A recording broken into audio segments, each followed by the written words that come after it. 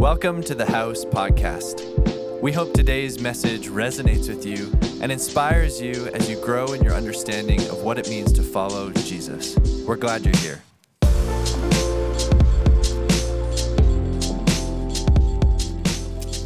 Thanks, Oliver. Good morning, everybody. Good morning. Good to see you this morning. And it's nice to, as Oliver mentioned, nice to be speaking today, not as a guest, but as a regular member of I was going to say evangel. That's bad. Regular member of the house. That's like calling your wife by your old girlfriend's name kind of a thing. You know, that's not a cool thing to do at all. So really, really good to be part of the house. Last summer, my wife Wendy and I, we just kind of were feeling like we needed a fresh start. You ever been at that place in your life where you just feel, I just need a fresh start? Some of you came to the house because, like us, you felt like you needed a fresh start as far as church goes. And, we had pastored Evangel for 17 years, and Evangel will always have a special place in our heart. It will always have a special place in our heart.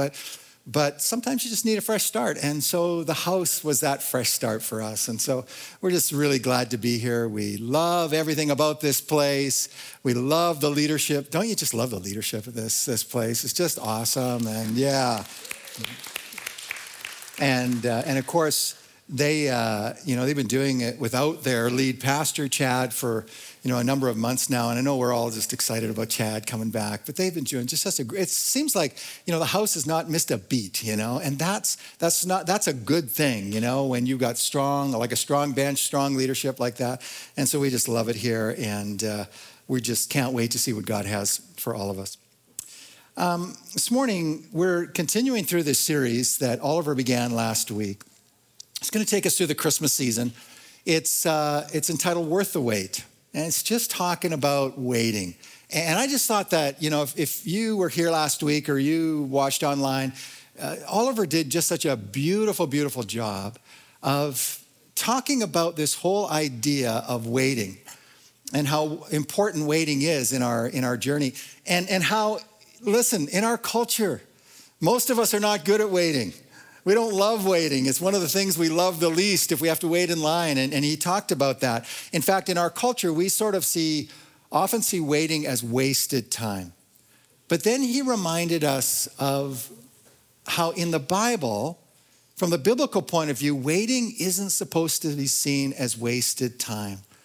But waiting is something that is very important in our character development, particularly our Christian character development, because it's often during the time of waiting that we have to learn how to let go. We have to learn how to let go, and we have to learn how to trust God. And oftentimes it's during that time that God takes us to a deeper level in relationship with Him. And often we look back on the time and we say, man, it was hard to wait. It was hard to go through that period. But I'm kind of glad I had to, because it took me to a deeper place in my walk with God. And I could have never got there unless I'd gone through the period of waiting and trusting Him. I'll never forget Christmas 1984. Wendy and I had been married 2 years, and we were anticipating the birth later that year, or the next year actually, of our first child, a girl. And for most of that time, it was, for a lot of that time, it was happy in some respects. But like a lot of couples, especially couples early in ministry, we were dirt poor. We just didn't have two nickels to rub together. And I'd been working at a ministry, Youth for Christ, and that's a ministry where you have to raise your own support. And I can just tell you, it wasn't going well. And I hadn't been paid for several months because the support wasn't there. Wendy was working a bit, but we were just scraping by, and we didn't have much money for Christmas at all. And I remember just feeling so discouraged and just kind of worried, like, how are we going to make it as we waited for Christmas? And then just a few days before Christmas, something magical happened. I remember coming home that day, and I drove into our, the driveway and walked around the back of our little 800 square foot wartime house in Saskatoon. And there on the back porch, there's a box. And I opened up the box, and inside the box, there's some gift cards, and some food and gift certificates and stuff. And taped to the box was a little note, "Merry Christmas from your friends at the church." And I was so moved at that moment. Then so moved by the compassion of our church community. And we didn't let it on that we weren't doing that great, but somebody knew, and they I guess they dropped that box off. And I was so moved by, I can still remember it as if it was yesterday. I literally dropped on my knees in the snow on that porch and bawled like a baby, just thanking God for his faithfulness and his goodness, and that he hadn't forgotten about us. And that experience taught me a couple of things. And the first thing it taught me was this: don't ever discount what God is doing during a period of waiting. The waiting is hard, but don't ever forget that in the waiting time, God is still at work.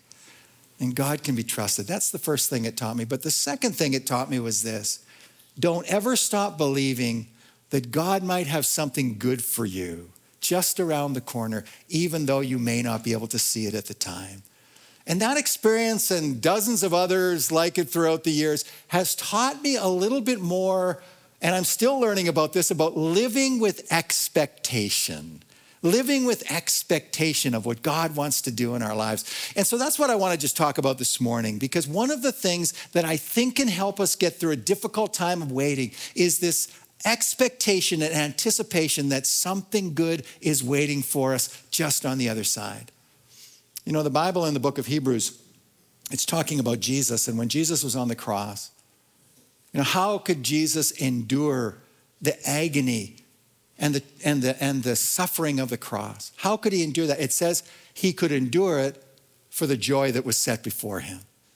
For the joy that was set before him, he endured the cross.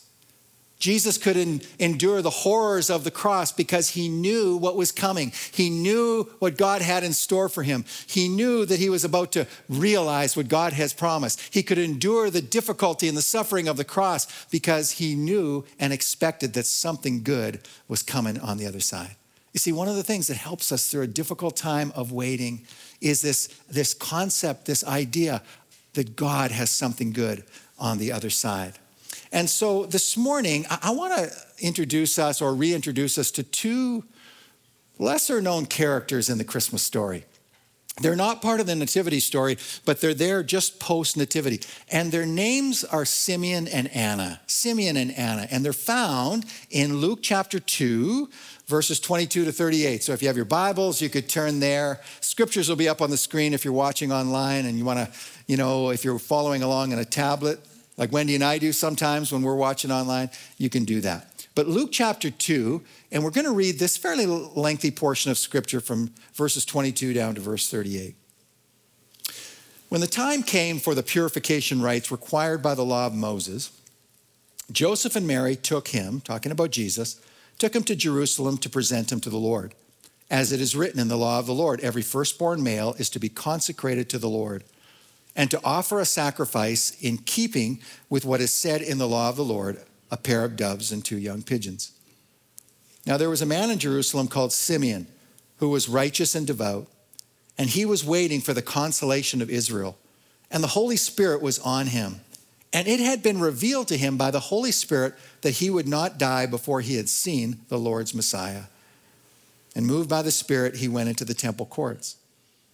And when the parents brought in the child, Jesus, to do for him what the custom of the law required, Simeon took him in his arms, and he praised God, saying, "Sovereign Lord, as you have promised, you may now dismiss your servant in peace. For my eyes have seen your salvation, which you have prepared in the sight of all nations, a light for revelation to the Gentiles and the glory of the people Israel." And the child's father and mother marveled at what was said about him. And then Simeon blessed them and said to Mary, his mother, "This child is destined to be to cause the falling and rising of many in Israel, and to be a sign that will be spoken against, so that the thoughts of many hearts will be revealed, and a sword will pierce your own soul too." And there was a prophet, Anna, the daughter of Penuel of the tribe of Asher. And she was very old, and she lived with her husband 7 years after her marriage, and was a widow until she was 84. And she never left the temple, but worshiped day and night, fasting and praying. Coming up to them at that very moment, she gave thanks to God and spoke about the child to all who were looking forward to the redemption of Jerusalem. Amen. The first 20 chapters here in Luke are quite familiar to people who know the nativity story. They speak about the birth of Jesus. They speak about the proclamation to the shepherds, speak about the shepherds, going and seeing Jesus and Mary and Joseph and so on. But then in verse 21, Luke moves ahead. He's going to move ahead 8 days, first of all, where, the baby Jesus is brought according to the law and circumcised and given the name of Jesus, according to the proclamation of the angels. And then in verse 22, he's going to jump ahead or fast forward another 40 days when Mary and Joseph are going to come to the temple and they're going to make this 5-mile journey from Bethlehem to Jerusalem. And they're going to bring Jesus with them. And 2 ceremonies are going to go through during that time that, again, were handed down from the time of Moses. The first one was this purification of Mary, of a woman after birth. And you can read about it in Leviticus 12 and why they went through that. But during that time, there was a sacrifice that would have been made by the couple or would have been offered, in thanksgiving and celebration for the birth of this child. And if you were wealthy, you would offer maybe a lamb. But if you weren't wealthy, like Mary and Joseph, you would offer up a couple of birds. So that's the first reason they come. The second reason for coming to the temple was to consecrate and dedicate their child to the Lord. In the earlier service this morning, we had a baby dedication and a couple, dedicated their beautiful girl to the Lord. And this is something that's been handed down throughout the generations from that time till this. And so that's the other reason why they're coming. Anyway, as they come to the temple, Mary and Joseph come across these 2 people by the name of Simeon and Anna. 2 very different people, totally unrelated to each other, but each of them had the same thing in common. Both were looking with a great sense of anticipation and expectation of the coming of the Messiah. In fact, I just love the way Luke describes them. In the Greek, he's going to use the Greek, and the term that he uses literally means this: they were alert to his appearance and they were ready to welcome him. I love that. They were alert to his appearance and they were ready to welcome them. And so you have these 2 people who all their lives, they've been waiting for the coming of the Lord. We don't know much about them other than the fact that they were alert to Christ appearing and they were waiting for the Messiah. Simeon, we're assuming he was an older man. We don't know that. But Anna, we know, was an older woman, right? She'd been married for 7 years. Her husband died. And then now from that time until now, she's 84 years old. She's been in the temple courts worshiping and praising God, totally dedicated to God, faithfully serving him. And so other than that, we don't know much about them. But what we do know is each of them had this sense of expectancy of that which God had promised was going to come about in their time. And the phrase I like to use is that these people were pregnant with expectation. They were pregnant. It was like this had been growing up within inside them, and they just couldn't wait for it to be birthed, the promise of God. You ever been pregnant with expectation about something? Maybe it was like a long-awaited vacation. Like you've been working hard and you needed a vacation and you were planning for it and you couldn't wait for it to come and you were just waiting and counting down the days. Or maybe for some it's waiting for a child to be born. You're literally pregnant, right? With expectation. You can't wait for the child to be born. For some of us, it was like, waiting for the COVID restrictions to be lifted, right?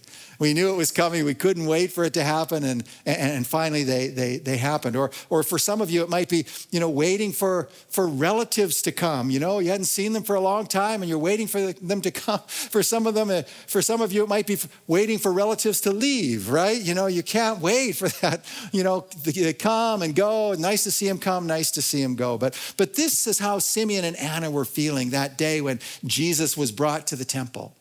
They were waiting for the coming of the Lord. They were waiting for the arrival of the Messiah. And as Luke describes it, they were alert to his appearance and ready to welcome him. They were pregnant with expectation. As you think about your own spiritual life, Let me ask you this question. Do you live your life pregnant with expectation that Jesus might come and want to do something special in your life? When you pray, do you come with a sense of expectation that Jesus might just want to answer some of your prayers? When you're praying for somebody else, do you pray with an expectation that Jesus might just want to set them free from whatever they're going through, from whatever they're experiencing? When you pray for your finances, do you pray with expectation that God might be interested in your finances and might want to help you out in some way? How many of us are living our lives pregnant with expectation? We just have this sense that Jesus wants to come and do something tangible in our lives. Or, on the other hand, how many of us live our lives, if we were gut level honest, we just live our lives with feeling like, I guess this is just about as good as it's ever going to get. Or maybe for some of us, it's been a long time when it seems like Jesus has really showed up in some tangible way in our lives. Or maybe it's been a long time since we prayed for something and we got a tangible answer in some way. Or maybe, just maybe, we were praying for something. And maybe that something that we were praying for didn't turn out the way that we had hoped. And it left us feeling disappointed. And that disappointment has caused us now to be a little tentative with our expectations. Caused us to be a little careful with our expectations. I know what that feels like. I got a close family member who struggles with depression. For more than 20 years now, struggled with depression. A great guy, knows the Lord, but struggles with depression. In fact, at times, he's been hospitalized, in McNair unit in the hospital, in the psychiatric ward because of his depression, sometimes for weeks at a time. And I'm just going to be completely transparent here and just say, there have been times when I would go and visit him day after day after day. And, you're just not seeing any progress, not seeing any results. And I can tell you, in those moments, it's hard to pray with expectation when what you see right in front of you is not the answer to your prayers at that moment. In fact, in those moments, I kind of relate more to that guy in the Bible who prayed, Lord, I believe, help my unbelief, right? And maybe some of you felt like that about something you've been praying about, something you've been waiting for, and you're in the waiting place and it's just not happening. And I even think about these people, Simeon and Anna. I wonder how many times they faced disappointments through the years. I wonder how many people there were claiming to be the Messiah. We knew in that time there were many that claimed to be Messiah, only to be false messiahs. And they see somebody come and who claims to be a Messiah and they wonder, is this the one? Only to be disappointed time and time again. And yet, as I look at this passage, as I look at and try to get a glimpse into this life, there's something that I see in Simeon and Anna that was so beautiful, and it's this. It seems that these were people who were not governed simply by the disappointments of their past, but rather they were people who were led by the expectation and anticipation about the future. Let me say that again.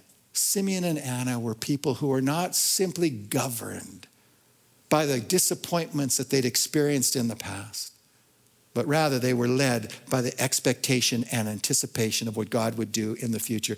And folks, I think that's what God would have for us. I think that's how God wants us to live our lives, that we wouldn't be so bound up by the disappointments of the past, but rather we'd be looking forward to the future about what God has for us in the future. That we would be people like Simeon and Anna, that we would be pregnant with expectation of what God wants to do if only we will let him. Now, let me say this. That this kind of a lifestyle, and it is a lifestyle, I think, a lifestyle that is filled with expectation, a lifestyle that's filled with faith, a lifestyle that's filled with anticipation. This doesn't just happen on its own. It's like so many things in the Christian life. It doesn't just happen on its own. It has to be cultivated over our lives. And we can begin now. We can begin today. It has to be cultivated. Just like Oliver last week was talking about his garden. It doesn't grow just on its own. It has to be cultivated. It has to be nurtured.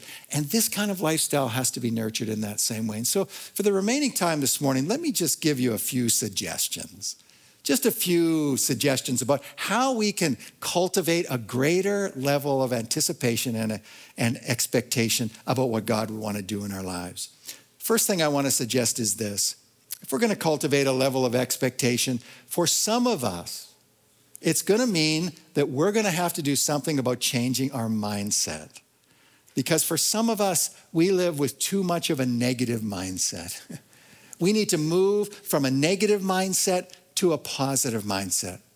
You know, Jesus said something powerful in John 10:10. He said, the thief, talking about Satan, the thief comes to steal, kill, and to destroy.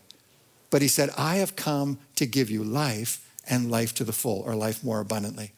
And what he's talking about there is this, that people oftentimes allow the enemy to come and steal blessing from their lives. And one of the ways people do that is by listening to the lies that the enemy wants to tell them. Listening to the lies oftentimes we tell ourselves. Lies like, this is as good as it's ever going to get. Lies like, God never wants to answer my prayer. Lies like, just give up. Lies like, don't ever expect that God would want to do anything special from you. Folks, those are not truths from God. Those are lies from the enemy who has come to steal the blessing from God's people. And we need to stop giving him the right to do that. And one of the ways we do that is to start to cognitively change our mind from a negative mindset, a mindset that believes the lies that we tell ourselves, to a mindset that believes what God has said, that God is for us and he's not against us. One of the ways we do that, and this is the second thing I want to just share with you, but how to cultivate a lifestyle of expectancy. One of the ways we do that is just filling ourselves up with the promises of God. I'm just talking about regularly reading what God has promised in his word for us. Going over the promises of God, and sometimes even just reading them out loud. Somebody once said, do you want to hear the voice of God in your life? And of course, I think we all want to hear the voice of God in our life. Do you want to hear the voice of God in our life? The person said, why not start by reading God's word out loud? Because that's where we hear God's voice most often, is through his word, right? We read his word out loud, we're going to start hearing his voice. And I've just discovered there's something powerful about regularly reciting God's promises, speaking them over your life. That's what happened to Simeon and Anna. They believed the promises of God. They spoke them over their lives, and eventually that's what happened. Then thirdly, another way to cultivate a lifestyle of expectation, a lifestyle of greater faith, is through reading the biographies. This is something practical. Reading the biographies of great men and women of God. I'm talking about people who've experienced some great things from God in their life. Listening to testimonies, reading their biographies, because this will help to encourage our faith to believe God for greater things as well.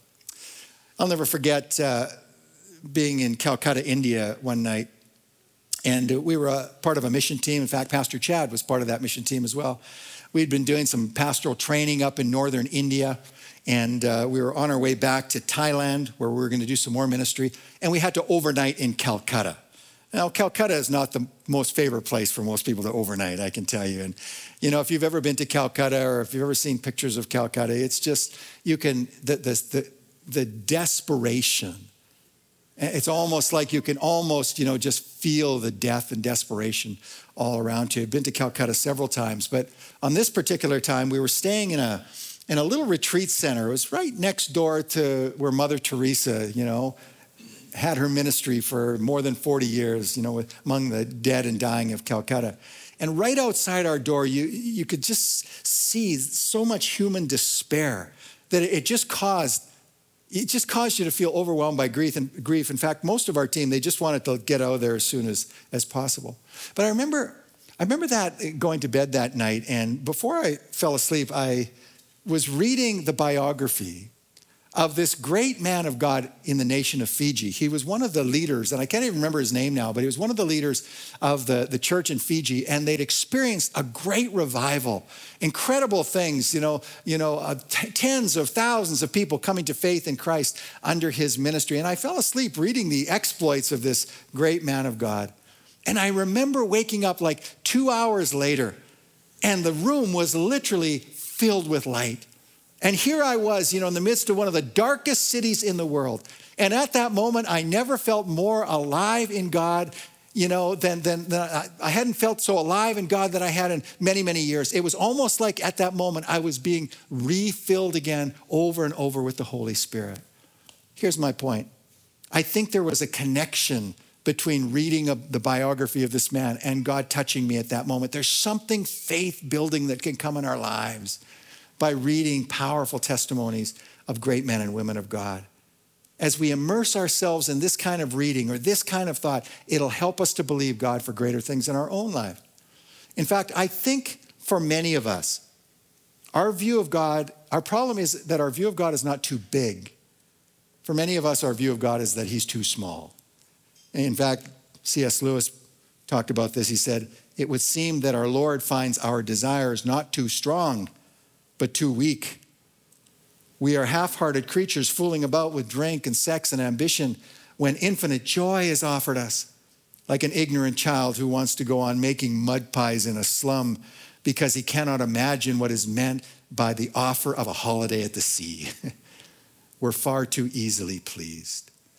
And so I think that's the case for many of us, and that's why we need to take steps to immerse ourselves in the stories of faith-building kinds of stories. And I think that will help to create and build a sense of expectancy about what God can do in our lives. Then number 4, here's another thing we can do: give our lives over to thanksgiving and prayer and praise. There's just something about that builds up our faith when we listen to these great songs of praise, when we come to church and throughout the week. I mean, I think about Anna in the temple. She spent her time worshiping and praising God, and that built a sense of alertness and anticipation and expectancy to the point where she was alert to Christ's appearance and ready to welcome him when he came. And then lastly, finally, in order to cultivate a greater sense of expectancy, we need to keep looking forward. We need to keep looking ahead.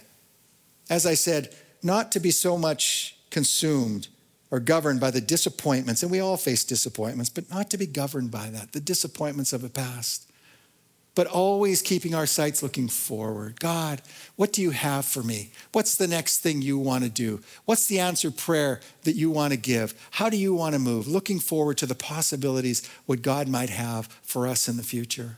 Folks, we need to remember that no matter where we are at in the story of our lives, remember this, never forget this: the story or the end of the story has not been written yet. Don't ever forget that. Who knows what's around the corner? Who knows what God might have in store for you? And so I encourage you, don't give up, don't give in. Keep looking ahead, keep trusting God for more. I'm going to invite the worship team to come on up. I want to close by just thinking about this concept of looking ahead, looking forward with anticipation, expectation. I just want to close by sharing an incident that happened in Wendy and my life earlier this year. In May, we were traveling in Spain, and we were up in northern Spain, and we were in Santiago de Compostela, and we were there at the cathedral, and you can see a picture of it in the background here. We were, spent some time in the courtyard and walking through the great cathedral in Santiago de Compostela. And the cathedral is famous for a couple of reasons. First of all, it's purported that that's the place where the remains of St. James, the disciple of Jesus, are laid to rest. And you can kind of go down into this little crypt area there, and that's where they believe the remains were. So it's famous for that. But the other reason why it's famous because for many people, it's the end point for the Camino de Santiago, or the Way of St. James, or the Pilgrim's Trail. Some of you may have seen the movie The Way, right? That talks about that, and you've heard about this. And it's this 500-mile long journey that thousands of people walk along every year. It takes you from France all the way across northern Spain, 500 miles.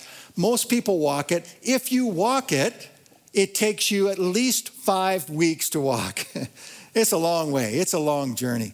And so this is usually the end point for that journey. So people, by the time they get there, these pilgrims, they're like exhausted, right? But they're just in a state of wonder because of all that they've experienced. And now here they are at the end of their journey. And in front of the cathedral is this huge square. And while we were standing in the square, we saw what we thought was just a great sight. Off to the one side, there was this couple. And we couldn't take our eyes off them. They were a couple, they looked like to be in about their 40s or so. And obviously, they had been on the journey for a long time. They had backpacks and everything, and they were standing up looking at the cathedral, and they looked exhausted, they looked tired. They looked like they had been on the trail for weeks and weeks. And just as we got there, running across the square towards them were these 3 children. They looked to be like elementary school, maybe early teenage children. They were running towards them, and it would look like they had their grandmother in tow behind them. And as they ran across the square, we discovered that they were the children of this couple, because they were running and they were just shouting, "Mama, Papa, Mama, Papa." And they just leapt into the arms of their parents, and they hugged each other, and they cried, and the tears of joy. And the reunion was so amazing. It was a wonder to behold. And as I looked at that scene, I thought, boy, how hard it must have been for those parents and children to have to wait. You know, they'd been apart for perhaps weeks at a time, weeks now, many, many days. And I could only imagine that the waiting had been difficult. But in the end, the reunion was so sweet, and we got to see it. And I thought to myself, the waiting was difficult, but the reunion was worth the wait. And as I looked upon that scene, I literally leaned over to Wendy and I said, dear, I wonder if that isn't a picture of what heaven is going to be like. When the waiting, all the waiting that we experience in this life with all of its challenges, all of its disappointments, all of the pilgrimage that we're on, finally the waiting is over, and on that day we'll experience the blessed reunion. And what will that day be like? When all the disappointments of this life are done, when all the unanswered prayers are finally answered, when all the wrongs and all the injustice of this world somehow is made right in Jesus, and in that day when we'll get to embrace Jesus for ourselves, the one who we've served for our whole life, and we'll get to embrace those loved ones who've gone on before us. What a day that will be. Richard Baxter, the great Puritan preacher, talks about that day this way. He said, "My knowledge of that life is small. The eye of faith is dim, but it is enough that Christ knows all, and I shall be with him." Oh, how wonderful that will be. So friends, we're in the season of Advent. Advent literally means the arrival. It's about looking back. It's about looking forward. It's about thinking about the arrival of Jesus in Bethlehem. It's about looking forward to his arrival as the King of Kings and Lord of Lords. And so during this Advent season, here's what I want to encourage you to do. As we're spending time looking back to the manger in Bethlehem, and it's right to do that, as we're doing that, let's also take some time to think about looking forward to that day when Jesus will come again. And as we look forward, let's look with anticipation and expectancy. And as we're looking with a sense of expectancy of what that day is going to be like, let's come back to this day, right where we live now, and say, God, will you build a sense of expectancy within me right now? Will you build a greater sense of anticipation in me of what you want to do in my life, through my life, in this world?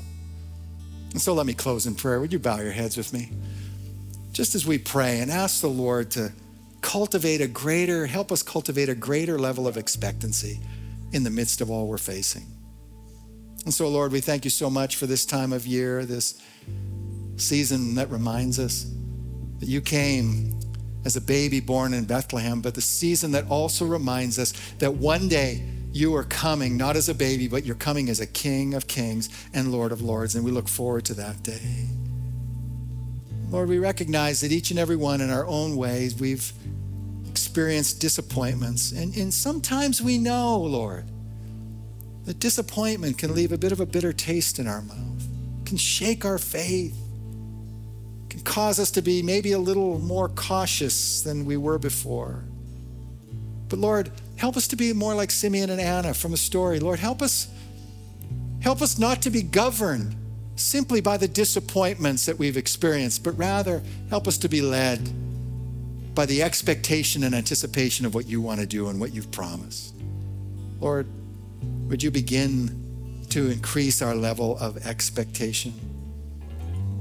And God, I pray for someone who's here today. They're right in the middle of the waiting room of life, so to speak. They're waiting for the prayer to be answered. They're waiting for the promise to be revealed. Would you come to them with encouragement this morning, even at this right time, whether they're watching online, whether they're here in person, Lord, would you come to them and let them know that they are not forgotten. You are present.